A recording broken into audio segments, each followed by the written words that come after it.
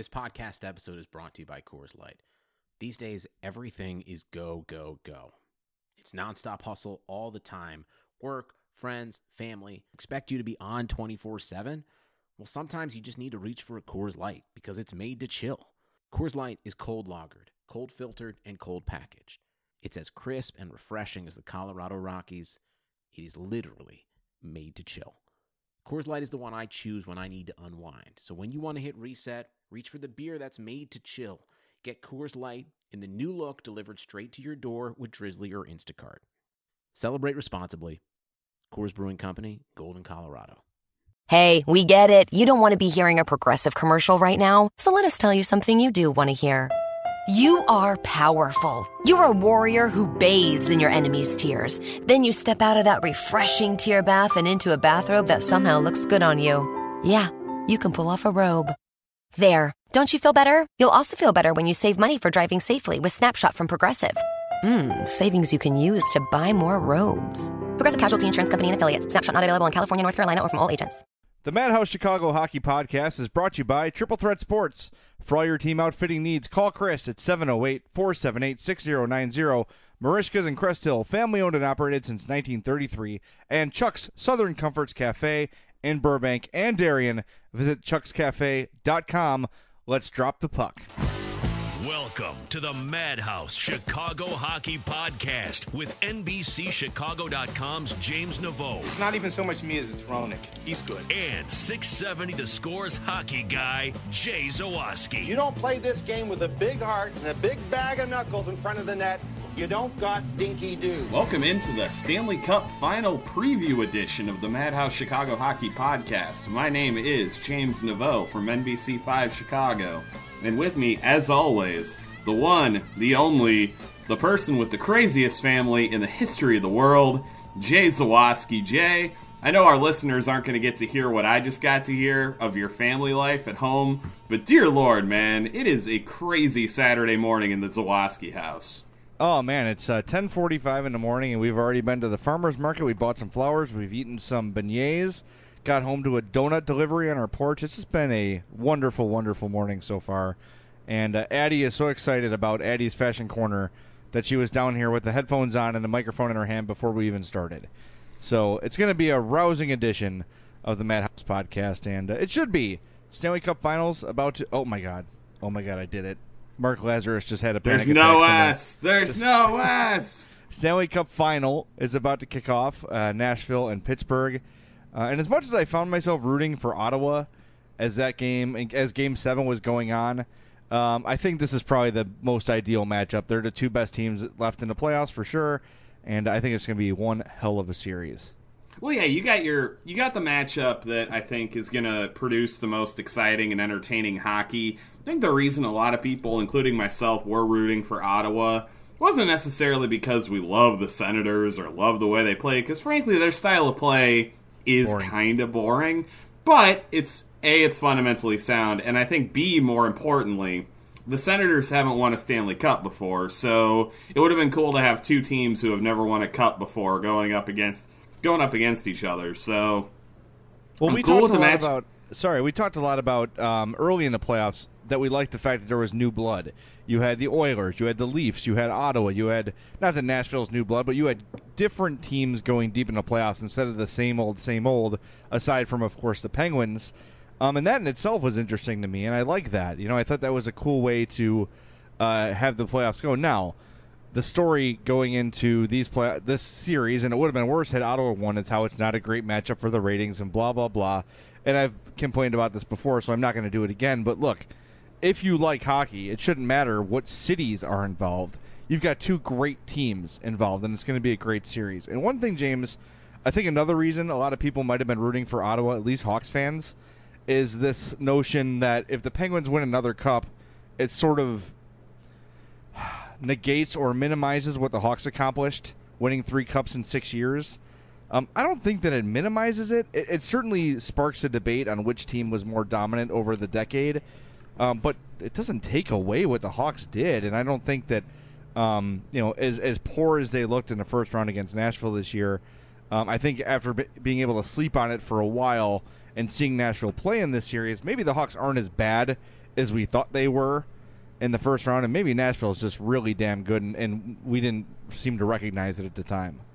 No, I can see that. I think that it definitely, to me, it doesn't minimize at all what the Blackhawks have accomplished. It's still a crazy accomplishment to win 3 Stanley Cups in 6 years. That is a really...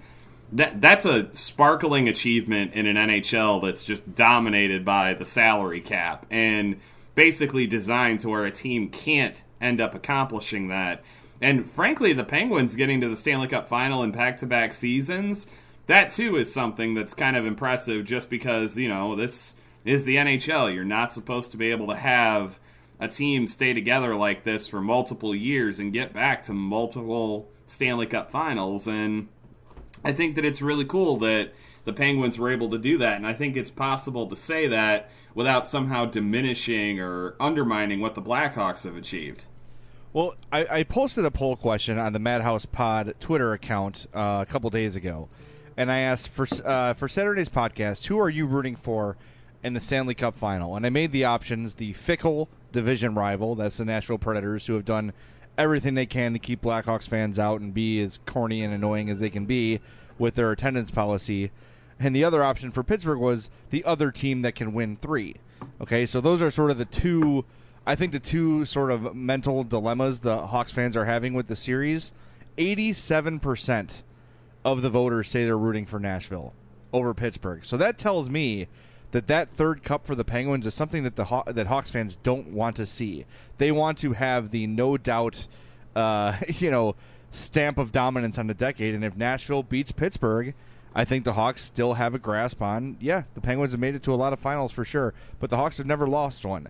And if the Penguins can't win that third one, especially the second one in a row, that solidifies the Hawks' position as most dominant. It seems like that's a huge factor for, look, our poll results, 87% of Hawks fans are rooting for Nashville over the Penguins. Yeah, I can see that our listeners definitely feel strongly that they somehow want to protect the Blackhawks legacy. I don't feel that way, man. That's not the reason I'm rooting for the Predators in the Stanley Cup final. And I think anyone who's listened to this podcast for any amount of time knows that I appreciate success, and I think that it's always cool when a team does something remarkable. So if the Penguins end up winning, it's going to bum me out because I really do want to see PK Subban win the Stanley Cup and parade it around Montreal and wave it in everyone's face. That's like the main reason I want Nashville to win. But then there are secondary reasons. Like, I would love Nashville as a hockey-loving city. I think it'd be really awesome for them to win the Stanley Cup. And I love the idea of a team winning their first. That is always the cool thing in sports. It's so infrequent now that a team is able to win their first championship. And for a team to have that opportunity again this season, it's kind of why I was rooting for San Jose last year, and it's why I'm rooting for Nashville this year. I want to see them get that first one and hoist that first banner to the rafters. I think that would be really cool for the Predators to accomplish that. I totally agree with you. And the Subban angle for sure is one that's very interesting because I've said all along about the Predators, I love the way that they have built themselves. They've made a lot of gutsy trades. They've made a lot of long view trades. You look at the one a couple years ago where they traded Martin Erat for Philip Forsberg. That was a gutsy trade at the time. Martin Erat was one of their better players.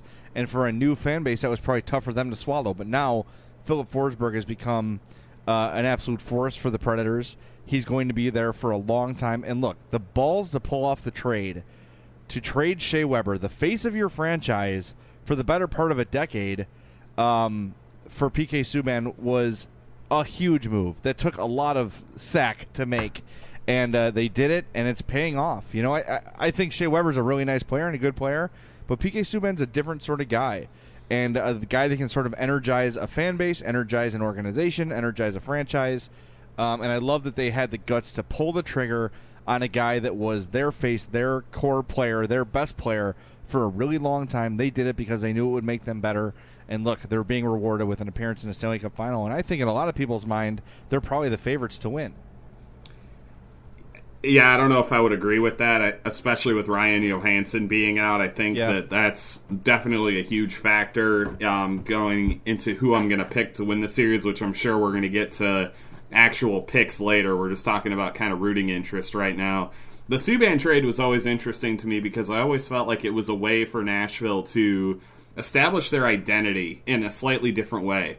Nashville's identity had always been that they were a defensively strong team that, couldn't really score enough goals to really, get over the hump, so to speak. And they always had the solid goaltending too, but that scoring angle was just something that they weren't able to get.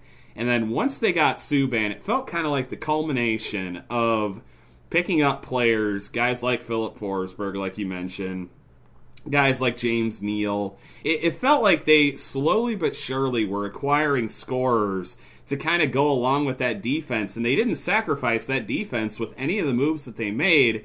And then PK Subban was kind of the icing on the cake. He was kind of honestly, he was kind of like the Marian Hossa type acquisition for the Predators, where it kind of cemented everything and kind of really kickstarted them down this path towards being potentially a perennial Stanley Cup contender, because this team, the way they've been able to develop and find talent, like, it's not just guys like Subban, it's also the younger guys that they've been able to, throw out there. I mean, even guys like Colton Sissons, for crying out loud. It's like, are you kidding me? Yeah. They just have been able to identify and find this talent, and it's gotten them to this point, and you have to give them all the credit in the world for being able to decide, hey, this is the identity that we want to get for our team, and this is the direction we want to go. They made a plan, they stuck with it, and they won a Western Conference title as a result.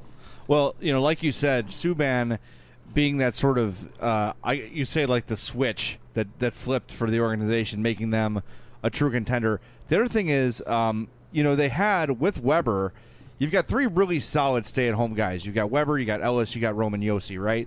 But bringing Subban in for Weber adds that element of offense. And like we've seen from the Hawks year after year, when they've won those Stanley Cups, the offense starts from your puck-moving defenseman. And that's what Subban gives them that they never had before. And you got to give credit, too, to Peter Laviolette, who has allowed them to come out of that shell a little bit and to be a little more risk-taking and a little more high-flying and not rely so much on the defensive trapping style that works, and it can get you some wins, but it doesn't really get you a lot of series wins. So I'd love to see now that Nashville has sort of converted into an attacking team with some speed, with some offense. PK Subban, absolutely the catalyst for that. And I think 1B would be Peter Laviolette just letting them have that freedom. I'm really excited about this series. I really am. I think it's going to be fantastic. I'm having a hard time picking it, just because, like you said, Ryan Johansson being out is a big loss for them. But man, the way they handled the Hawks and the Blues. It's just like I feel like they're sort of a team of destiny at this point. Yeah, I can definitely see the argument there. It's just that the way that Pittsburgh has been playing, it's difficult for me to argue that team of destiny is going to be able to overcome just the kind of the guts, honestly, that the Penguins have shown. And I know that they're the defending champion, they're supposed to be able to take on all comers. They beat Columbus. They beat Washington. I mean, those are two really good hockey teams that they beat. And then they were able to withstand just the insane pressure that the Ottawa Senators put on them for 7 straight games. I mean, the Senators really forced the Penguins into doing things that they weren't comfortable doing.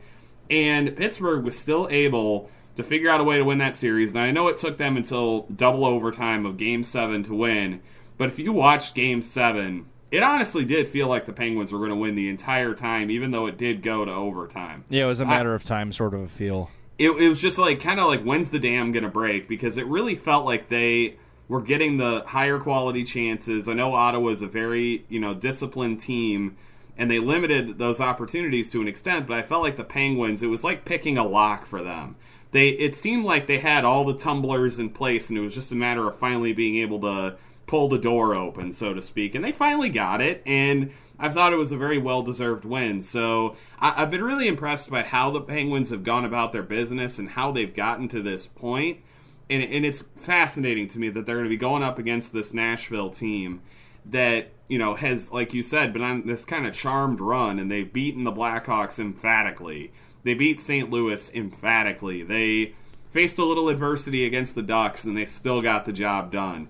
So these teams have had these really interesting paths to the playoff, or to the Stanley Cup final, and Nashville may be a team of destiny, so to speak, But the road still goes through Pittsburgh, and I think that's the way it should be after the season that we've had. All right, well, with that said, are you ready to make a pick on the series?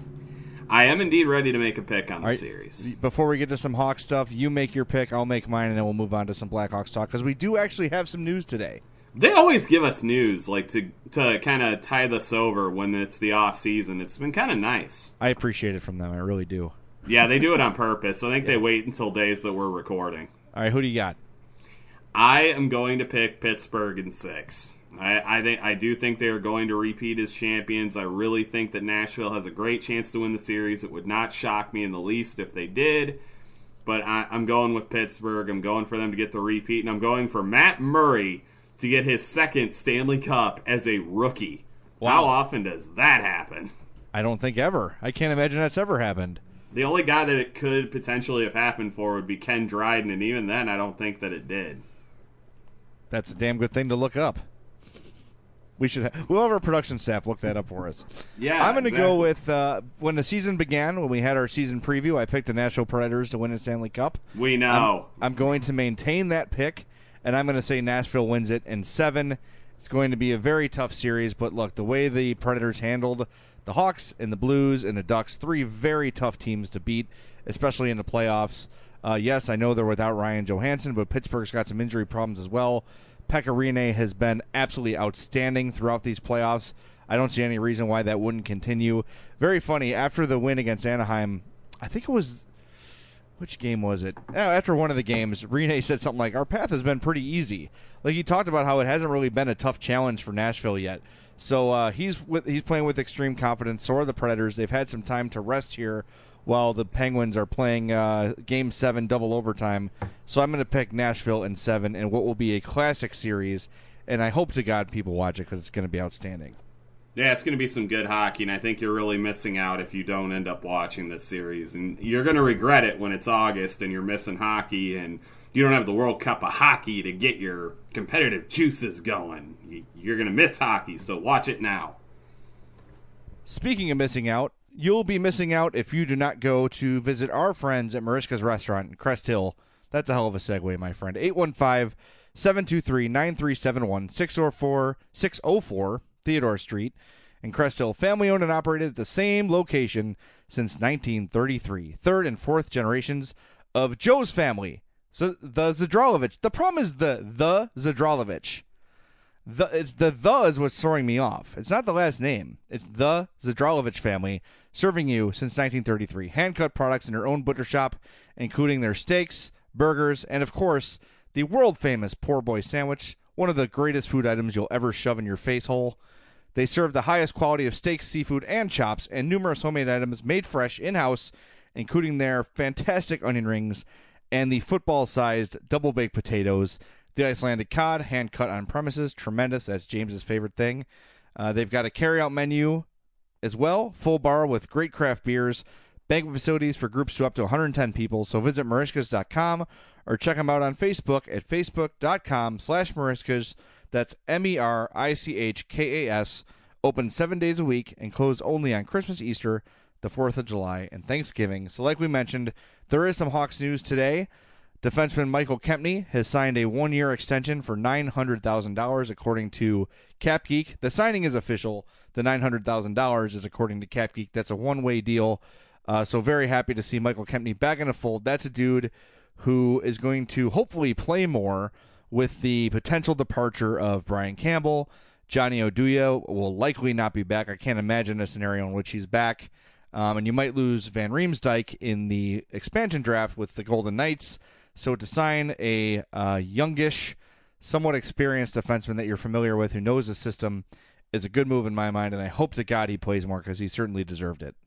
And Michael Roosevelt also may end up not getting a waiver to leave the nursing home that he lives at, too. So there's all sorts of things that you have to keep in mind with the Michael Kempny signing. And realistically, for me, I think the Blackhawks kind of didn't give him the fairest of shakes last year. It seemed like they were too quick to bench him. They were too slow to bring him back into the fold.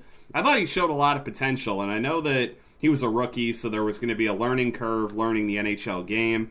I felt like he did a really nice job of kind of adjusting, and I'm really curious to see how he does in his second year, and I'm glad the Blackhawks were able to kind of lock him up, even though, you know, he had every reason in the world to kind of be annoyed with the way that he was used by the team. I'm glad they locked him up. I'm glad they've got him back in the fold, and I really do think that on a team that has kind of an aging blue line, you're definitely going to want a guy that is younger and a guy that's quicker, and I think that Kempny is going to give you those things, and I'm really excited to see kind of what year two has in store for him, and I'm glad they got this deal done as early as they did.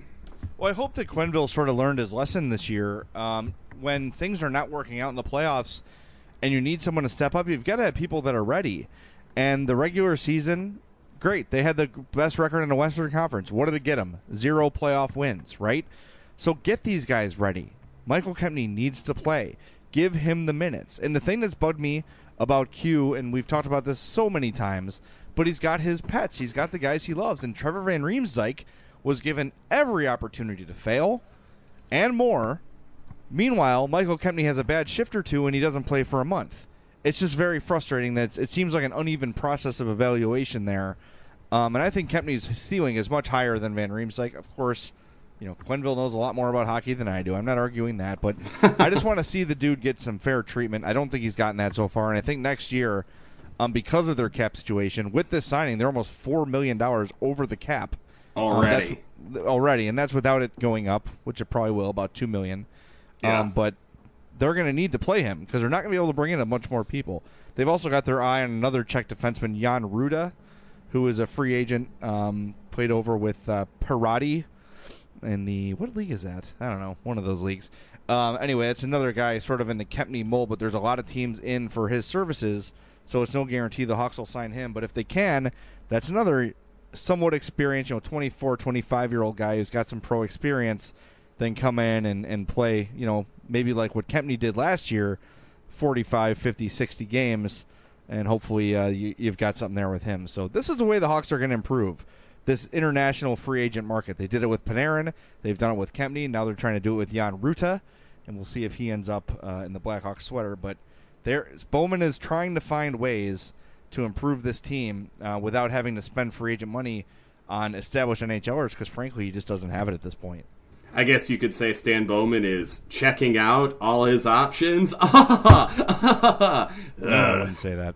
You know what? I would, dang it. Oh, one more bit of news, too, on the Hawks. Reports that Ulf Samuelsson is poised to be the next assistant coach of the Hawks. Apparently, he was spotted at O'Hare Airport late last week. Was he body-checking anyone? Yeah, he was actually knee-to-knee hitting all the stewardesses. He's just taking everybody out. He also checked Sergei Krivokrasov into Wayne Gretzky's wife at the McDonald's at O'Hare. Yeah, I don't know any of the restaurants at O'Hare's. that joke was all you. There's got to be a McDonald's in there, right? Well, there isn't at Midway anymore, apparently. Oh, really? Yeah, they got rid of it. They did an entire line change of restaurants at Midway. I was literally there at the end of April, and then a week later, I was writing a story for NBC about how they literally were changing out every single restaurant at Midway. It was crazy. That's a great idea because every time I'm at Midway, I'm like, oh, yes, McDonald's breakfast. Then for the remainder of my flight, I'm just holding in a fart. For the entire flight, I'm like, Jay, that's your entire life is you're holding in a fart. Come on, that's not true. But just oh, man, I'm here early at the airport. There's a McGriddle right there. I can expense it from work. I'm going to get myself a McGriddle and then just clench the entire flight. It's a lot of fun. Not worth it. If they had a Marishka's at the airport, that'd be all down for that. Well, that's what you know what? Then they'd be corporate sellouts, and who wants that? Nobody. Well, hold your thought on that. You know what? Wait a minute. I bet the Zdralovic family would be totally cool with selling out if it meant that they would get the kind of scratch they'd get from being at Midway Airport. I think they'd be all right. Yeah, I'm down with that. By the way, Samuelsson. This came up on the Spiegel and Parkin show. Matt Spiegel saw the news and said, does this mean that the Hawks are sort of shifting to a more violent, physical style of play? And Samuelsson had been coaching the Charlotte Checkers in the American Hockey League, and they were second to last in penalty minutes this year. So it's not necessarily translating to, just because you play like a dick doesn't mean you coach like a dick. And, by the way, yeah, well, there you go. That's sort of and the other, speaking of coaching like a dick, you see who the Blues just hired? Oh, yeah. That guy that I try not to think about very often, I believe it'd be one Stephen Ott. Steven. You went formal on that, huh? He is named Stephen Ott. Stephen Ott. He is a very effective checking forward who was kind of a dickbag, and no one likes him. That's on his scouting report. Well, someone's got to like him, because the dude keeps finding work, whether it's on NHL teams or now behind the bench of the Blues. He's got to be doing something right. He must be like a good locker room guy or something, but I don't know. I find it. I can't find much redeemable about him, but there's got to be something that kept him employed as long as he was, and now contributing to the Blues as a coach. Now the Blues have him as an assistant coach, and they have Martin Brodeur as an assistant GM, right? And Uncle Dad, yes. Yes, Uncle. Oh my God! Every time that commercial comes up for Enterprise Rent-A-Car, I always go, Uncle Dad! And well, it's weird because the kids are there, I hate too. You. Yes. It's not my fault. Yes, I didn't marry his sister-in-law. You're the one. No, you're the one that put that idea in my head, and now it won't go away, and now I'm upset. I just gave you facts. You gave me facts that have ruined me. You have ruined me psychologically, and I'm going to bill you for my therapy later. All right. Sorry about that. Hey, by the way, if you want to order yourself a Steve Ott St. Louis Blues coaching jersey... it's going to have a bow tie on it, and it's going to look real dapper, let me tell you. Triple Threat Sports will tell you, I don't know what the hell a coaching jersey is, and hang up on you. But then you can call back and order the Jan Ruda Blackhawks jersey, or maybe a Michael Kempney Blackhawks jersey, because Triple Threat is the best place to go in the area to get your NHL jerseys lettered. But did you know, and I'm sure you know by now, they're the best place to go if your team needs jerseys. If you're a travel team, high school team, college team that needs hundreds of jerseys, or if you need 10 for your beer and pizza league, Triple Threat Sports will hook you up with awesome-looking jerseys at prices you can afford. They'll help you design the logo, the fitting, the off-ice apparel, everything you need. And it's not just hockey at Triple Threat. You can get basketball, baseball, softball, football, lacrosse, everything you need at Triple Threat. They've got it for you for your uniform needs. So call Chris at 708-478-6090. That's 708-478-6090. Or email him for more info at chris@triplethreatsports.com. Triple Threat Sports, if you can wear it, they can make it, and we thank them. Again, they were our original sponsor when we just started this little podcast. So thanks to Triple Threat for sticking with us and for supplying all the T-shirts and koozies and everything for our Patreon site. If you'd like to support the podcast financially, $1, $10, $20, whatever, visit patreon.com/madhousepod. Every penny earned on the Patreon site goes to supporting the podcast, paying for our bandwidth, paying for our equipment, paying for our drug habits, our beer, everything. Everything that keeps us sane. Every penny, honestly, every penny goes to supporting the podcast, not to profit at all. That's what our sponsors are for. The Patreon money is for you guys to get more podcasts more often and closer to you. So we appreciate any support you can provide. Patreon.com/MadhousePod. Yeah. Boom. Boom. All right. What else is on your mind, pal? This thing, we talked about it early. The whole notion of the Penguins and Hawks sort of vying for supremacy of the decade. This is going to bug me if the Penguins win. And this is a huge reason that I'm rooting for them to lose, honestly, because I just don't want to hear about it. I don't want to have this argument all the time. Because it shocks me how quickly Hawks fans have bailed on the Blackhawks. They won the Cup 2 years ago. 2 years ago, they won the Stanley Cup. Can we not just turn our back on the team that's won 3 Stanley Cups in 6 years? Fans talk about the players and about the team like they've never won a thing. They've all underachieved, and that their careers are over without any accomplishments. 3 Stanley Cups. 3. I just don't understand. Meanwhile, you guys are committed Bears fans for hundreds of years. You support the Cubs for 108 years of losing, but the Hawks don't win one for 2 years, and you're ready to jump ship on the Hawks and all the guys that have done this for you? Screw that, man. That bugs me. You know what really grinds Jay's gears? When people try to bail on the Blackhawks, or when they badmouth Brent Seabrook. Those are the two things that really grind Jay's gears. I don't mind badmouthing Brent Seabrook. There's no doubt that he's declining. It's just the fact that, people are villainizing him now because of his contract. Well, okay. You'd be mad at Stan Bowman if you want for that, but look, Brent Seabrook is a huge part of why you won 3 Stanley Cups. And yes, he's got a ton of miles on him. Remember, he was playing for the Blackhawks 2 years before most people started watching, right? 2007 was his rookie year, if I'm not mistaken. No, it was 2000. I think it was the 05-06 season was his rookie year. Yeah, so he's been grinding away for the Blackhawks for a really long time, not to mention all those long playoff runs, not to mention all the international play. This is sort of the natural progression of a guy. So I hope to God that because of this contract, that people don't start looking at Brent Seabrook the way White Sox fans look at Adam Dunn, right? It sort of has that feel of, Seabrook, come on. Okay, wait a minute. Adam Dunn didn't do anything for the White Sox. Exactly. Man. That's my point. Yeah, like, that to me, it's like, okay, if White Sox fans want to, pillory and make fun of Adam Dunn, I'm totally cool with that. But if you're going to treat Brent Seabrook that way, that dude's won 3 cups. He's got 3 rings on his finger. You have 3 banners hanging in your arena, partly because he was on the team. So people need to cool their jets if they're going to start treating him like that guy. Well, then I will join you in your angry tirades and fist shaking. Yeah, I'm not, again, criticize him if you want, but to treat him and to sort of, act like he never did anything for the team, it's just annoying. I guess I'm more forgiving than most people, and I understand sort of why what's happening to Brent Seabrook is happening. And yeah, that contract is too long. There's no doubt about it. The money, I think, is pretty fair, considering what he had accomplished and his age at the time and blah, blah, blah. And the fact that he probably took less money to play during his prime years than he could have.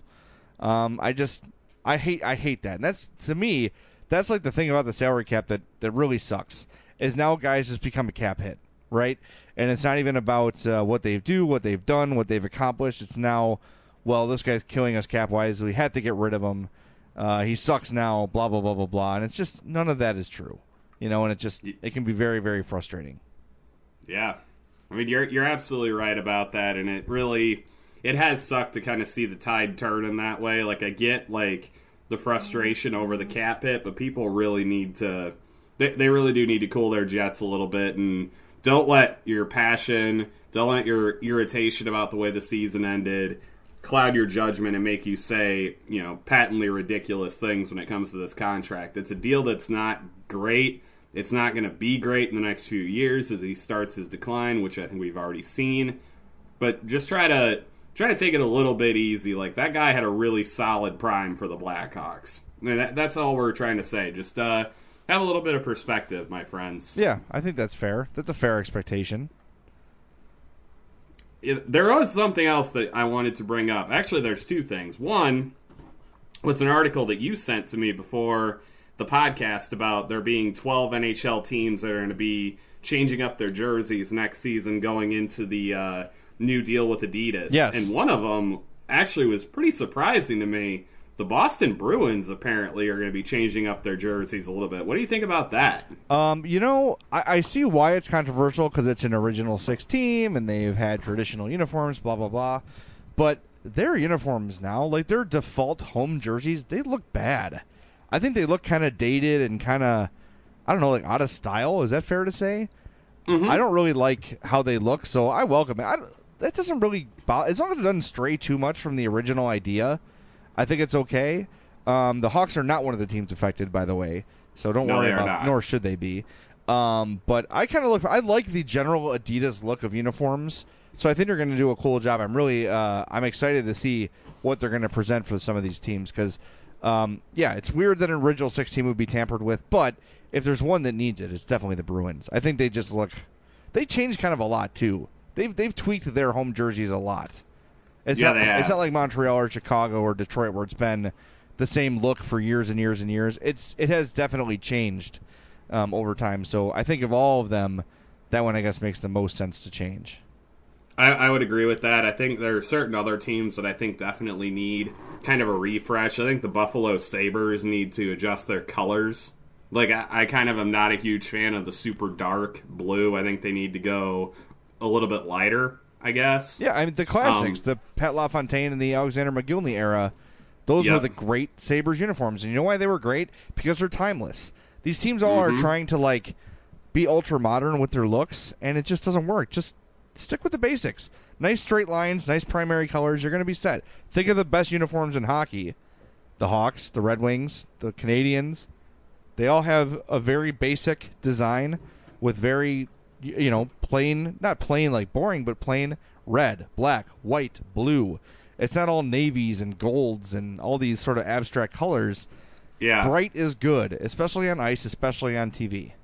I do appreciate teams that are willing to kind of break the barriers with color. Like, I appreciated what the Dallas Stars did, going for the really bright green. Yeah, but it's bright. I thought that was really smart. Definitely. But see, that's the sort of change I'm talking about, though. You're going from what they had before with like black and gold, with like a forest green. You can't see anything. It's all one color on the ice. Now they have the bright green, and those jerseys are sharp as hell. They look great. And you could say what you want about the logo being a little like not super creative, and that's true. But at least it's simple. At least you see what it is. It's a nice silver star with a big D on it. I think those look great. I love those uniforms. I also would like to go on record as saying that if we're changing out jerseys, I think the New Jersey Devils need to go to the red and green full time. Oh, yeah. Just throwing that out there. I totally agree with you. This is a nice setup for Addie's Fashion Corner, by the way. Yeah, I think we should do that. We haven't done that in a while. Let's do it right now.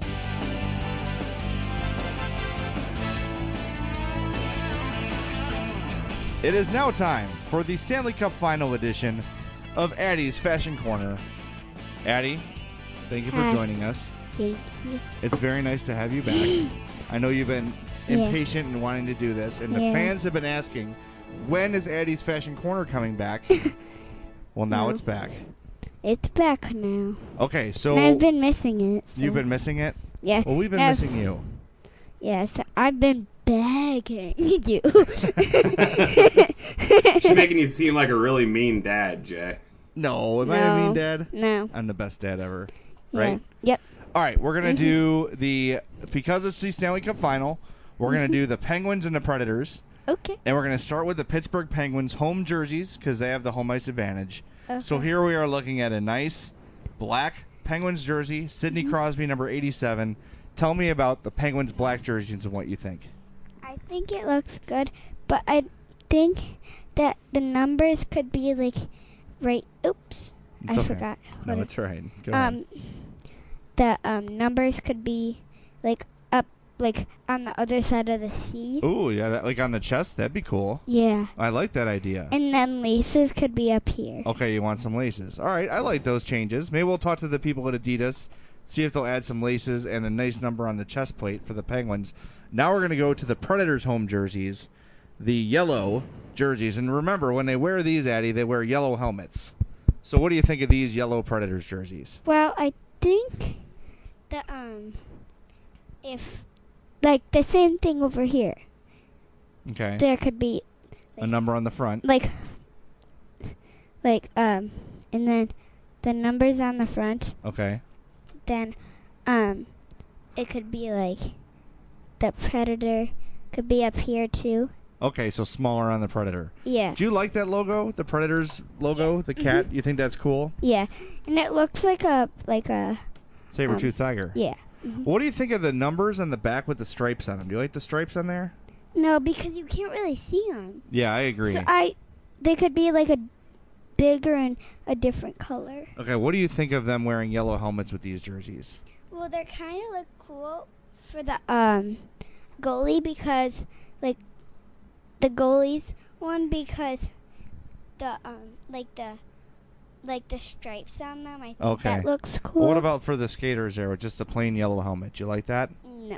No, There could be like different lines like the goalie too. So you would like a striped sort of a helmet? Yes. Well, that would be nice. That would match the theme of the numbers. Yeah. And would you keep them yellow or would you make them navy blue? I'd make them like blue on the back. Blue on the... Okay, so it's so sort of like a Jacksonville Jaguars helmet. 2 colors. Yeah, so like this one. Oh, that's... Okay, I can see that. Yeah. Well, that's... man, you've got some ambitious design ideas. Yeah, she does. I've been thinking of them at school. You have been? Have you been paying attention at school, though? Mm-hmm. Yeah, okay. What about the Blackhawks uniform? Would you change anything on it? Well, I mean, these are the colors that allow me to look at this thing. Yeah. Don't tap that. You've given her the trick question. Yeah, she wasn't ready for this. I think they could change the stripes up here to be a little smaller. Okay. All right. I like because those ideas. they're too big. All right. I got it. Addie, thank you so much for participating in Addie's Fashion Corner. You're welcome. We missed having you. And one thing about here, they couldn't have the word. I don't want you don't like the word on the gloves? Nope. Okay, so you want plain, no branded gloves. And under that would be navy blue. I like it. Thank you, Addie. You're welcome. Everyone missed Thank you. you, We're happy Addie. to have you back. All right. All right. Bye, see you later. James. Bye, Addie. Oh, man. It's another day in the nut house. Welcome to the crazy town. Yes. All right. Are you ready for some emails, my friend? Yeah, let's knock a few of those out before we say goodbye to the good people. All right. Email the guys at madhousepod@gmail.com or follow them on Twitter @madhousepod. The email segment is brought to you by Chuck's Southern Comforts Cafe, Addie's favorite place. We go there for her birthday every year. We went there this week with 2 locations, one in Burbank, 6501 West 79th Street, and in Darien, 8025 South Cass Avenue. Visit chuckscafe.com for a list of their daily specials, their beer menus, all that good stuff. Chuck's is awesome. It is my favorite place ever in the South Side area. So make sure you go there for great barbecue, great Mexican, great Cajun fare. I had the jambalaya when I was out there for Addie's birthday. Dude, I said to my wife, I can't imagine anyone making a better jambalaya than this. I can imagine someone being like, if I was in New Orleans, someone being on par with it, but I can't imagine it being better. There's absolutely nothing I would change about it. They've got the crawfish in it. They've got the shrimp. They've got the seafood-free edition with chicken or just the sausage, whatever you want to do. They've got it for you. It's awesome. The jambalaya is great. The barbecue nachos are great. My favorite is the Saturday special, the Cochinita Pibil. Make sure you check that out on Saturdays. That's sort of their franchise item, I guess you would say. And for the first time I tried their wings, they were phenomenal, nice and crispy, delicious. Their daily specials, whatever they are always incredible. There is something for everyone at Chuck's. A basic cheeseburger, the most elaborate Cajun dish you can imagine. Everyone will be happy with what they order at Chuck's. They've got a fantastic bar with dozens of craft beers and an ever-rotating beer menu. They offer catering services, banquet services, and more. You've seen them on Chicago's Best and Food Network's Diners, Drive-Ins, and Dives. Check those both out on YouTube and visit chuckscafe.com or follow them on Twitter @ChucksCafe. Again, Chuck's Southern Comforts Cafe in Burbank and Darien. We love them. We welcome them to the podcast, and you guys will be big fans of Chuck's as soon as you try it. The place is fantastic. So let's start our emails here. First one comes from Wally. He says, 2-part question. First, lately it seems like the trend among Hawks fans is calling for Seabrook to be traded this summer. Now, I'll admit that the contract is less than ideal, but based on the Hawks' closing window, I don't see how moving him makes the team any better. Yes, it will free up cap space, but there isn't any better, cheaper free agent D to step in and replace him. Why do you think so many people are calling for him to be moved? Second, if Bowman wasn't kidding and a major core piece is moved this summer, do you think the draft being in Chicago will affect anything? For example, would Stan wait until after the draft to move a major name? I can just picture the outrage that the commissioner goes on stage to announce a trade Friday night, as it's a long-time fan favorite. Love the show. Keep up the great work. Wally, thanks for the great questions, man. Those are very good questions. And, of course, James is keeping track of the best ones so we can give a random card from my collection here. Wally, an early leader, even though he was our only email so far. Yeah, it's like saying the leadoff hitter has the best batting average on the team to start a game. Yeah. It's just like, yeah, of course. So the Seabrook thing we discussed. Yeah, we did. So I think the draft angle is interesting, yeah. Yeah. Well, what do you think about that? Do you think he would ever have the balls to trade a Brent Seabrook or an Artemi Panarin at the draft? I would be surprised if that happened. Yeah, but at the same time, you have to realize that the guy, he has a job to do. And probably the best time to do a trade like this is at the draft. It seems like that's where you're probably going to get the most bang for your buck on the trade market. So I think he's going to have to suck it up and make that deal, even if it's at the draft. And I know it may not be the most popular thing in the world, but hey, anything that engages fans and anything that gets tongues wagging, I'm sure they're okay with. And I'm sure John McDonough is not going to meddle if it's a trade that's going to make the team better. John McDonough is not going to sit there and go, hey, Stan, don't do this at our signature showcase event. I think that Stan is going to have free reign and kind of have the ability to do whatever he wants. And I think that's important because this team definitely needs some work. And I think it's going to be really interesting to see how they kind of approach this. Yes, I do think that McDonough might have a little more influence on that than we have given it credit. Maybe they do it the day before or in the hours leading up to. I cannot see a podium announcement of a major Blackhawk getting traded. I just can't. I can't imagine that. If it happened, it would be incredible. And it'd be a great reaction in the United Center, that's for sure. And the conversation following it would be fabulous. And that's what I live for, is awesome things to talk about on the podcast. But it would shock me severely if that was ever to happen. Got an email here. I can't believe we're less than a month away from this draft. I know. How crazy is that? It's insane, man. We're getting close to the expansion draft too. We got a lot to talk about this summer. By the way, speaking of that, talk to my most beloved and reliable source. He doesn't seem to think anything huge is going to happen here. And I said, well, what about like what Bowman said? And he seemed to think that the Mike Kitchen thing might have been it. So for what it's worth, I don't know. I just, that's one man's opinion. He's been right a lot of times, but he's been wrong before too. But I don't know. Maybe you think things would have been done by now? Who knows? But the way Bowman was talking made it seem like major changes were coming. I have seen Artem Anisimov's name in rumors here and there. And that's another one. You talk about Seabrook. I don't see how you make the team better by making that move unless you feel like Alex DeBrincat is ready to go right away next year. And there's going to be an adjustment period for him. You think Nick Schmaltz is the full-time center? Is Kruger coming back? I don't know. I just don't know how you can get rid of Anisimov without getting immediate NHL help. But the reason you trade him in the first place is for cap relief. So you would assume if they move him, it's for picks and prospects, right? You would think so, yeah. So I don't know. It's going to be interesting, man. I still think something's going to happen. Something unexpected is going to happen. But I don't know. To see it happen on the podium at the draft, that would really surprise me. That would really, really surprise me. All right, next email. It'd be great theater. Oh, definitely. Next email here from Tim. He says, please clarify your hatred of train talkers. Is it people talking on the phone or people talking in person? I'm okay with real-life conversation, excluding teenagers, but loud phone talkers are awful. These people I was talking about were literally shouting across the upper deck to each other. Oh, yeah, that's awful. That's ridiculous. You talk to each other on the train. I don't care about that. Even if you're on the phone at a reasonable level, I know phone calls have to happen. It's just when you don't take into consideration the other people on the train. That's what really drives me crazy. His other question is, what are your favorite hockey movies? He says he has to go with Miracle himself. Shout out to the Goon, though. Surprisingly entertaining. My answer is now and forever Slapshot. It is the crown jewel of sports movies, let alone hockey movies. And then, of course, the original Mighty Ducks was fantastic. But yeah. I liked Goon. I liked Miracle, even though I knew the ending.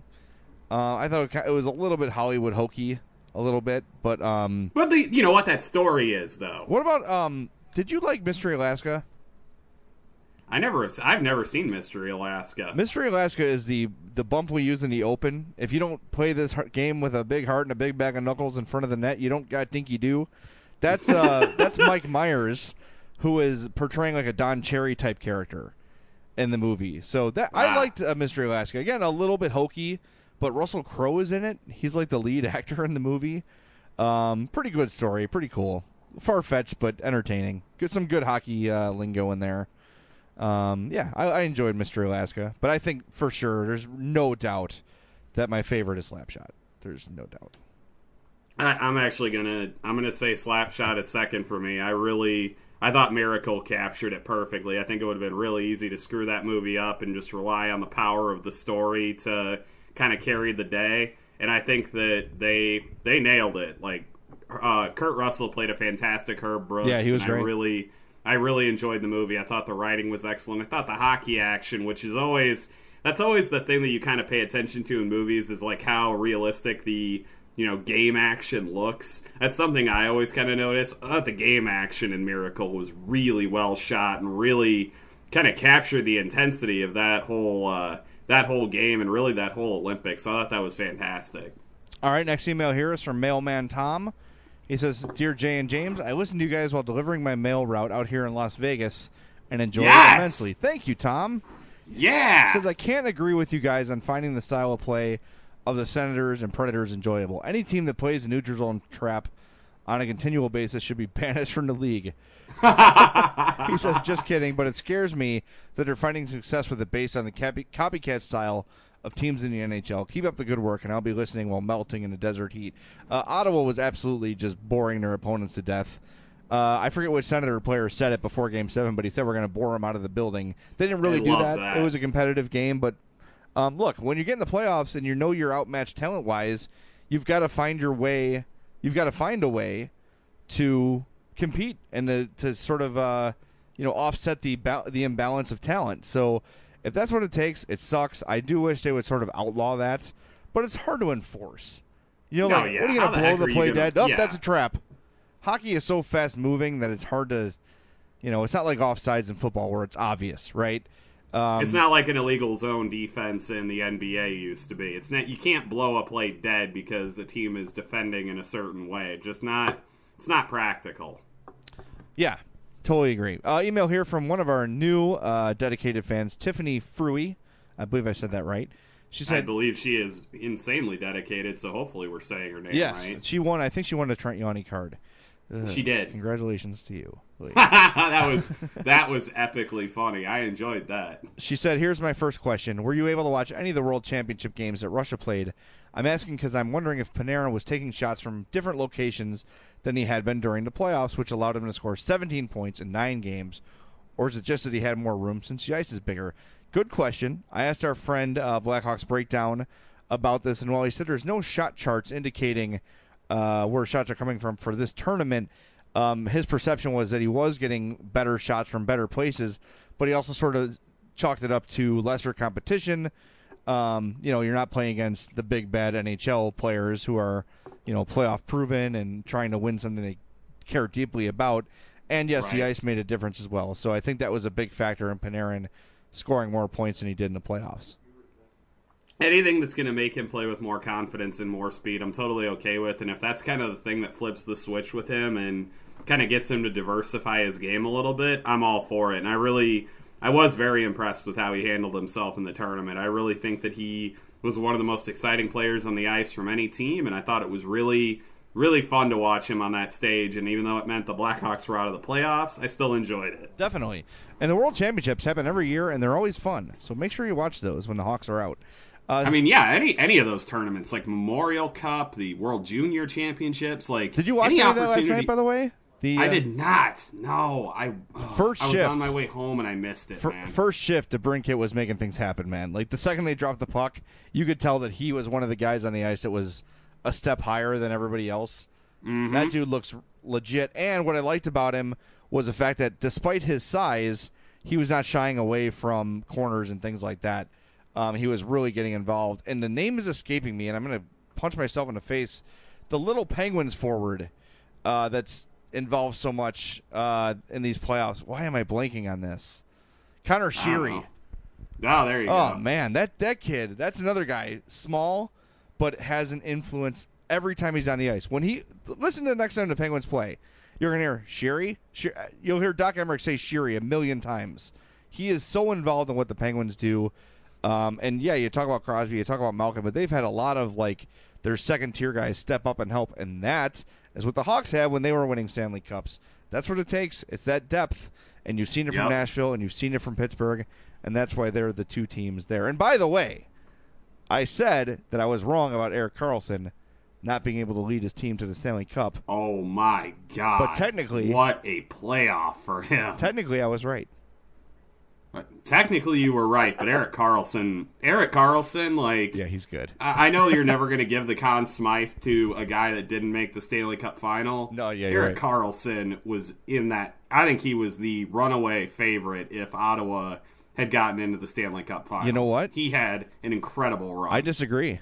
if Ottawa made the Cup final, my vote for Conn Smythe would be Craig Anderson. I love Craig. I mean, he's obviously, Chicago area native Craig Anderson. This guy knows what it means to be Chicago. Yeah, that's right. They should trade that bum Corey Crawford for that guy. Let me tell you. I really do think that I still would have voted Erik Karlsson, because there's no way in hell that team makes it, through one round of the playoffs, much less 3, without him. He is just an otherworldly talent. He's an amazing player. True, but I'm still right, technically. Scientifically, I'm correct. Yeah. All right, second question. I am right in my analysis. Second question from Tiffany. Getting greedy with the questions, Tiffany. Whoa. You win one Trignani card and you have numerous thoughts? Yeah. What do you think this is? What do you think this is? This isn't some kind of democracy. I almost want to cut her off. No, we can't. But we're not going to, because we're nice. Just wait till you hear what she's doing. Second question. Why are the officials not calling penalties during the playoffs this year, especially when it seems like a lot more players are being injured this year than previously? I started rewatching the 2015 playoffs, and the officials are calling a much tighter game, and I'm on the Game 4 versus Nashville, and there are not as many penalties called because the officials called them in the earlier games and the players adjusted. I totally agree with you. I think that hockey should be called the same year-round. I don't think there should be special rules for the playoffs. I think it's human nature. I don't think this is some directive by the league. I think it's human nature that you don't want a call that's somewhat borderline to end up deciding a playoff series. But in that same mindset, it shouldn't decide a regular season game either. Fair enough. That's a fair point. That's what I'm not saying. Call more in the playoffs. I'm saying maybe call less in a regular season. They should sort of, look the same. Because if you're going to let guys get away with stuff in the playoffs, that they're not, it slows the game down, right? It makes the game not as competitive, not as interesting, not as pretty to look. I think you should have consistent rules from game 1 till the end of the playoffs, and that should be it. I don't care if you want to call it tighter, call it looser, whatever, but just keep it the same. That's all. I concur. All right. Email here from Paul Tobeck, real short, says he doesn't have the cash for a Patreon donation, but he whipped up something for us. It is a really sweet. I'm going to post a picture of this on the Madhouse Pod Twitter once I get Paul's info so people can order these from him. It's a wood-crafted Blackhawks 6-pack tote. It is badass. So he's going to donate one of these for us to give away. So, Paul, thank you for that. I'll be getting in touch with you soon to get your info. So if someone's interested in ordering one of these, they can. They are awesome. They make a great gift, make a great thing for yourself. He said he can do all the teams, the Hawks, Bears, whatever, Cubs, Sox, whatever you want to do, he can make it. They are sweet looking. I'll make sure I tweet it out. So thanks, Paul, for donating that to the cause. And we'll be in touch so people can buy these things for you so you can make some money. They are sweet. They are pretty cool, and I've seen them in person because I've had a beer with Paul before, and he is a good chap. That's right. You have had beer with Paul. Yes, I have. All right. I'm going to find one more here because we're running out of time. We got one here from Gingerburger. Gingerburger! He actually changed his Twitter name to Gingenburger. You know that? I saw that. We have officially influenced someone. I'm glad we're influencing your life, Gingenburger. He says, I haven't emailed in a while. I have dropped the puck. Bad joke. Correct? I appreciate it, though. He said, you usually hear more nostalgia attached to baseball parks, but with the Joe closing, what hockey arena is a destination site? I can't really say I have one that sticks out as a destination place. Nashville. Nashville is destination hockey, and here's why. The fans are rabid. They may not be the smartest. They may not truly understand the game. They may have some amateurish little chants and dumb stuff, but those people are engaged the entire length of the game. It's an awesome atmosphere. And when the game's over, you walk out to the Nashville Strip, which is my happy place on earth, and I highly recommend it. The building itself... Why, is your life a bachelorette? Is your life a bachelorette party? Yes, it's a bachelorette party. That's what my life is. I have a big veil with penises on it that I wear all over town. That's my life. I wore it to the farmer's market today, actually. No, but the Vegas Strip is awesome. I'm going to Nashville, the week of 4th of July. So if you see me, say hello. But man, Nashville is the place to go. for really everything. I love it. If you have any use for music in your life, even if you're not a big like country music, I'm using air quotes, talking about like Jason Aldean and Luke Bryan and all the bro country. In Nashville, you can totally get away from that stuff and find the real stuff for free at any bar you want. Cheap beer, awesome time. Nashville's great, and going to a Predators game, whether it's against the Hawks or not, is always a great time. So that would be my number one recommendation. Number two, for places I've been, I would say Toronto. Again, just sort of a diehard, crazy fan base that loves hockey. They care about it deeply, and that's another fan base that's deeply, deeply affected by their hockey. Other places I've been, Columbus is cool. Not terribly awesome. You know, it's a cool place, though. I like the city. Yeah, there's stuff to do around there, yeah. St. Louis, if you want to go for one day, not really. I've been to Tampa, which there's nothing to write home about aside from the fact that it's Florida and there's always stuff to do in Florida. Where else have I been? I think that's it. I've been to the Joe, and the Joe was fantastic, and it sucks that it closed. But we warned you guys. We told you for 2 years. Go see the Joe before it closes. James did. Got me a nice, what would you call it, like a memorial puck or whatever? Like a souvenir puck. A nice little souvenir puck, yeah. That's going on my sports wall in my basement, which is coming along nicely. You got to see it, James. I found my autographed Bob Probert photos, and I put those up on my sports wall, so it's coming along. I keep trying to invite myself over, and you keep declining it, so... Well, we're never home. That's the problem. But you're coming over soon. Once we get through, here's the deal. Tomorrow is Eddie's birthday party. We've got like 75 people coming over. Then my parents Thanks are moving. for the invite to that, by the way. There's family I didn't invite. We just can't fit everybody. Then we have my parents are moving. And then after that, I'm free. So we'll hook up after that. We'll do an in-person podcast again in my basement for the Facebook people. And hopefully we'll get something set up with Chuck's or Marishka's one of these days and get a remote broadcast going too. And again, we need that monitor so you guys can hear us broadcasting. So if you want to kick up those Patreon donations, it would help. Patreon.com/MadhousePod. We're very close to what we need, but we're not quite there just yet. So anything you could donate this month would be very, very helpful so we can get out to you and do some broadcasts so you can see us and meet us and shake hands with us. And maybe I'll pick you out a card in person. All right. Do you have our winner for the email? It was a narrow race this week. I dug Mailman, but I am going with Wally. All right, we're going with Wally. I have a stack here. Hang on, it's still in the rubber band. There's got to be 100 cards in this stack. I'm going to undo. Oh, you're going stack now. Ooh. All right, on top of the stack is Felix Potvin. On the bottom of the stack is Saku Koivu. So you're not getting either of those. I'm just going to randomly cut the deck. Oh, I love this card. This is the Olaf Kolzig card where he's eating a hot dog that says Olaf on it. Yes! That is one of my favorite cards ever, and I hesitate to give it away because I like it so much. But I'm gonna because I love our podcast listeners. This is one of my all-time favorite hockey cards. Look it up on on Google. It is it's a Pinnacle 95-96 Olaf Kolzig, and he's sitting on the bench, no helmet, and he's holding a hot dog. And in mustard, it spells out Olaf on the hot dog. It is an awesome hockey card. That is hilarious. So Wally, congratulations! You are the winner of my favorite all-time hockey card. So give it a good home. Take care of it. Love it like I always have. And we appreciate you emailing. Thanks for emailing. Thanks, everybody, for listening. And we'll be back next week with a brand new Madhouse pod. Probably I would think by that time, we'll probably be, Game 3, Game 4 or so? Yeah, it'll be around then, yeah. So we'll be breaking down the Stanley Cup Final, looking ahead to the Blackhawks offseason and the draft.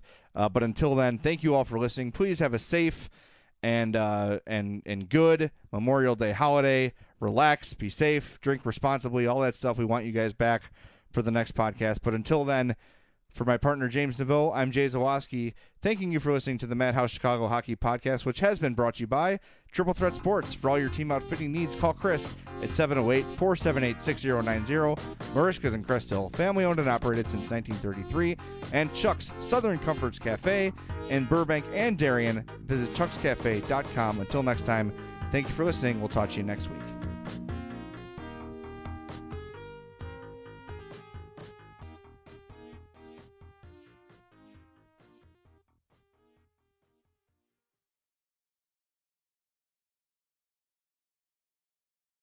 hot flashes, irritability, intimate dryness, even unsatisfying sex. Hi, I'm Dr. Alyssa Dweck, a board-certified OBGYN who has spent over 20 years helping women just like you safely find relief from these very natural symptoms without having to resort to hormones. To help my patients feel their best, I recommend products from Bonafide Health. Bonafide is a women's health company dedicated to providing women with non-hormonal and clinically validated products that work. Bonafide provides safe and effective solutions to manage a range of menopausal, sexual health, and PMS-related symptoms. That's why I recommend Bonafide products to my patients every day. In fact, I am also a Bonafide medical advisor. What I like most is that Bonafide products provide women real relief without compromise. Ladies, don't waste another minute feeling less than your best. Go to hellobonafide.com and use code radio39 to save 20%. That's hellobonafide.com and code radio39. These statements have not been evaluated by the FDA. These products are not intended to diagnose, treat, cure, or prevent any disease. Offer valid on subscription only. Look in your home. Look in your office. Look in your home office. Everywhere you turn, there's so much smart. At Capella University, we think education should be smart too. Our game-changing FlexPath format puts you in control of your master's degree, so you can learn how, when, and where you want. Smart, huh? Yeah, we think so too. So if you want to take the next step in your career, make Capella your first step. Visit capella.edu to learn more. Capella University. Don't just learn, learn smarter.